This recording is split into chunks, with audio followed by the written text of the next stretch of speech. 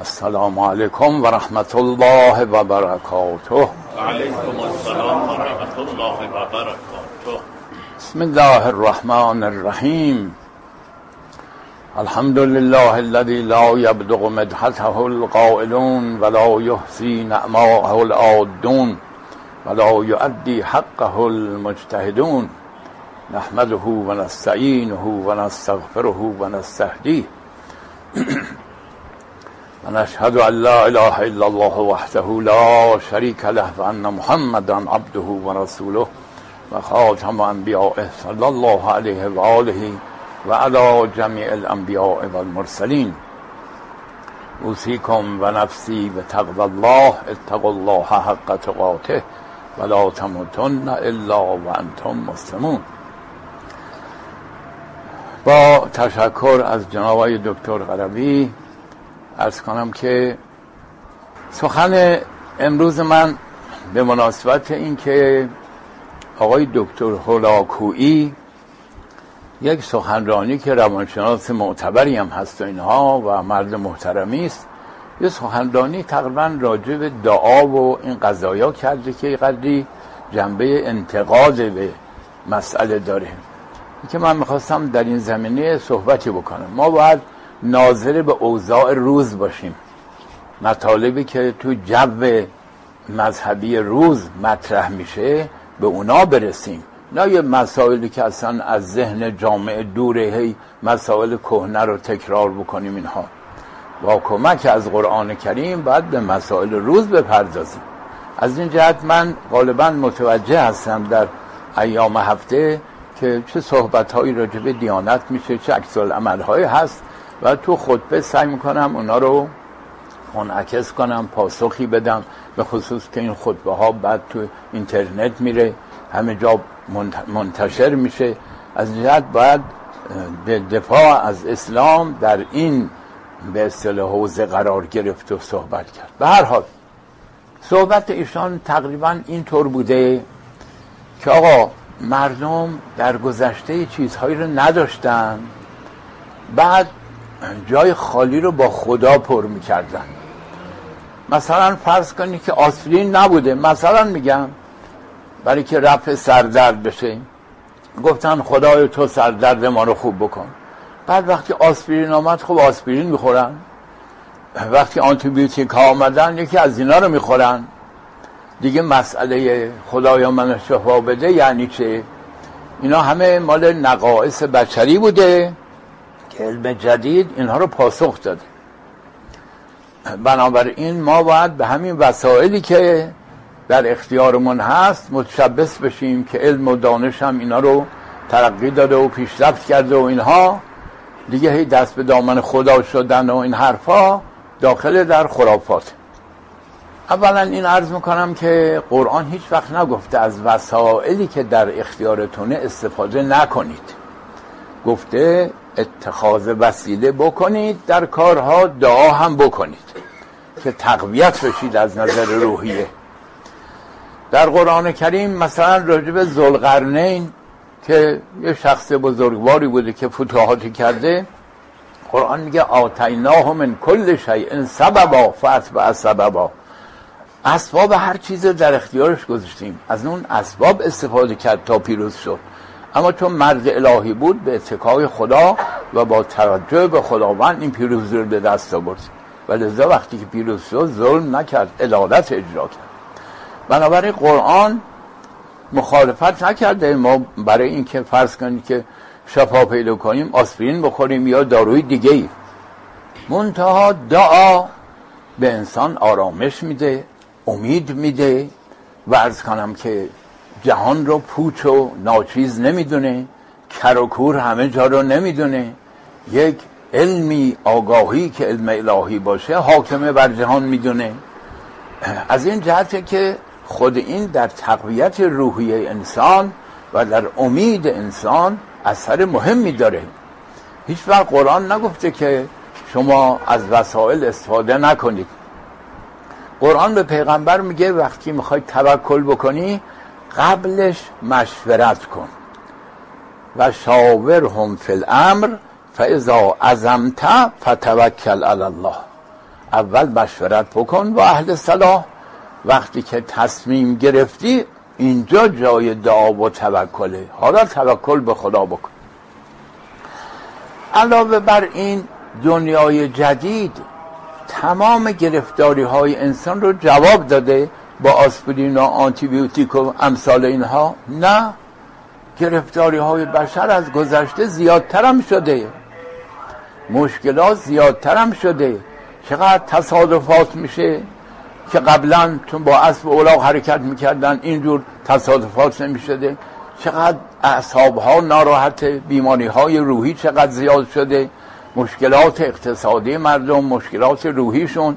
بنابراین بشر هنوز به اصطلاح بی‌نیاز از یه تکیهگاه نشده. خدا علاوه بر اینکه خالق ماست، تکیهگاه روحی ماست. با توجه به او امید پیدا میکنیم، آرامش پیدا میکنیم. و بسیاری از مواقع هست که اسباب فراهم شده ولی به نتیجه نرسیده. گاهی از اوقات اسبابی در کار نبوده، نتیجه ظهور کرده. که مولوی گفت از سبب سازیش من سوداییم و از سبب سوزیش سوفسطاییم. از این جهت تکیه فقط به اسباب دنیا کردن خیلی از اوقات اسباب جواب نمیده. عرض کنم که و خود اون اسباب خللی درش پیدا میشه.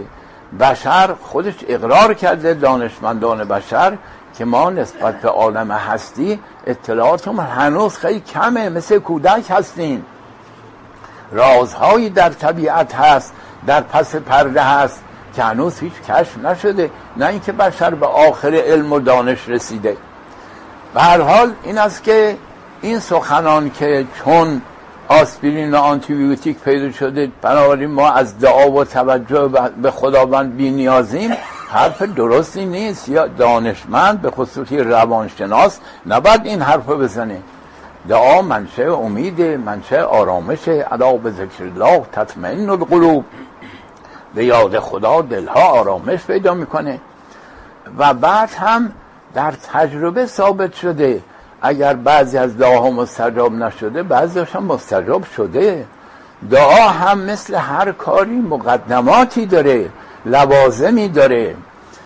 قرآن کریم فرموده که اوفو به عهدی اوف به عهدکم، به عهد من وفا کنید تا منم به عهد شما که گفتم ادعونی استجب لکم وفا کنم.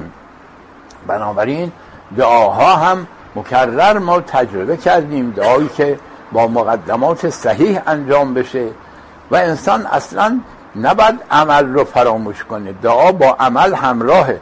قرآن میگه الیه یصعد الکلم الطیب، این مال دعاش. کلمه طیب صعود میکنه به سوی خدا، یعنی خدا میپذیره، نه اینکه بره بالا.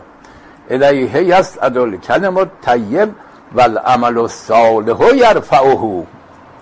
عمل صالح که پشت سر دعا او رو به صعود میبره، یعنی موجب میشه که خداوند قبول میکنه. بنابراین دعا با عمل باید همراه بشه. انسان خودش رو در اون مجرای مشیت الله باید بندازه تا دعاش به اصطلاح مورد استجابت قرار بگیره. به هر حال سخن این که الان بحران‌های فکری، روحی، افسردگی، مشکلات زیادی در بشر هست که اینها با توجه روحانی به خداوند خیلی تخفیف پیدا میکنه. در این حال معالجه هم باید کرد، به دارو و دکتر و اینها هم باید مراجعه کرد. در خود قرآن کریم هم میگه این قرآن شفاه، یعنی شفا از کفر و شک و تردید و ظن، و هم میگه یخرج من بطونها شراب مختلف الوانه، عسل داره میگه فیه شفاء للناس.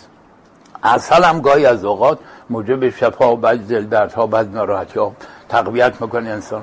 پس قرآن هم به دارو توجه کرده، داروی مادی، هم به داروی معنوی که میگه قرآن مایه شفاه. حالا بگذاریم از که بعضی از اهل حدیث و اهل روایت خیال میکنن قرآن موجب شفاه، یعنی که اگه مثلا شما بیماری داشتی قرآن رو با زعفران با یه چیزی بنویس یا با مرکب بنویس، اینو توی لیوان آبی بشور، اون آیات رو بخور، شفا پیدا میکنه. بابا قرآن که میگه که من شفا هستم، ببینیم مریض و کیا رو میگه. میگه فی قلوبهم مرضون، فزادهم الله. این منافقین مریض دلن. من آمدم شفا بدم، پس شفا با اون مرض متناسبه. اون مرض روحی و اخلاقی است و قرآن آمده بیماری های روحی و اخلاقی رو، کفر و شک و ضلال رو عرض کنم، نه اینکه آیاتشو بنویسن عرض کنم که با مرکب یا با زعفران بشورن و بخورن حالشون به جا میاد، سرطانشون خوب میشه. که قرآن اینطوری گفته؟ ولی خیلی کاسبکارها، دعانویسها اصلا زندگیشون از این راه میگذره. آقا بیا من آیت الکرسی رو می‌نویسم بخورش خوب میشی. بابا باید آیت الکرسی امثال اون تو مغز روحت بیاد، خدا رو بشناسی که از کفر و ضلال و شک نجات پیدا بکنی، نه اینکه آیت الکرسی رو بخوری دل دردت خوب بشه. که قرآن اینطوری گفته و این آیات رو اینطور معنی میکنن اهل ظاهر.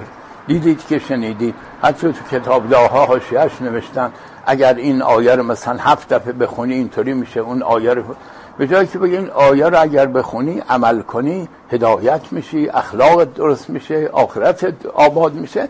از این مسائل و از این قضایا که خب در مقام اصلاح مصلحین دین، مردم آگاه باید اینا رو تذکر به دیگران بدن، متوجهشون بکنن که هدف خداوند چی بوده از نزول کتاب، مراد از شفا و از بیماری چیه.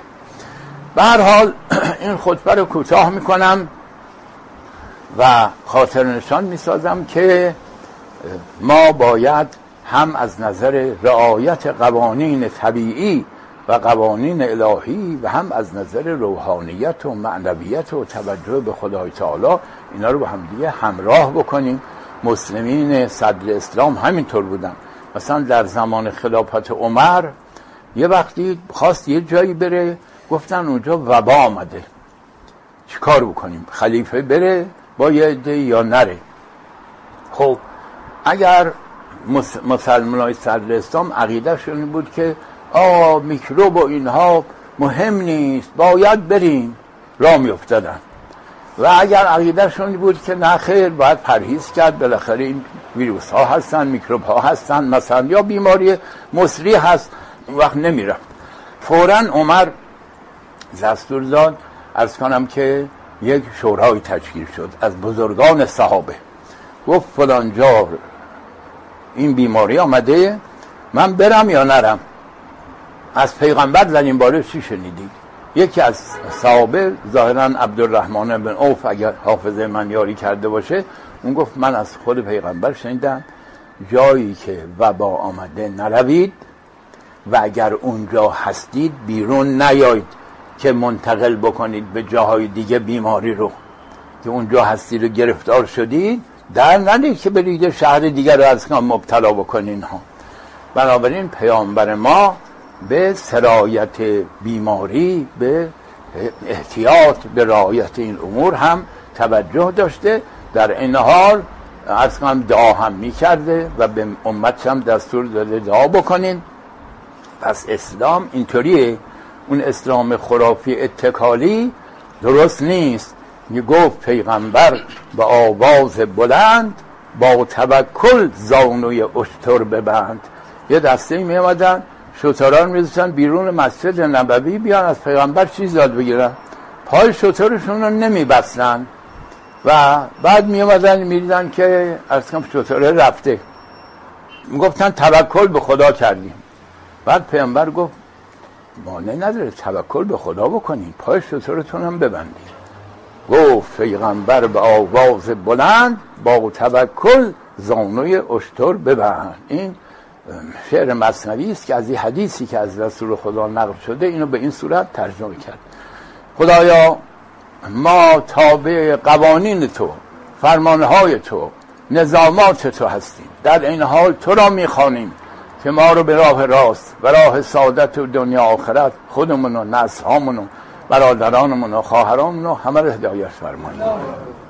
ان احسن الحدیث کتاب الله، بسم الله الرحمن الرحیم، والعصر ان الانسان لفی خسر الا الذین آمنوا وعملوا الصالحات وتواصوا بالحق وتواصوا بالصبر. صلی الله علی محمد و آله اجمعین.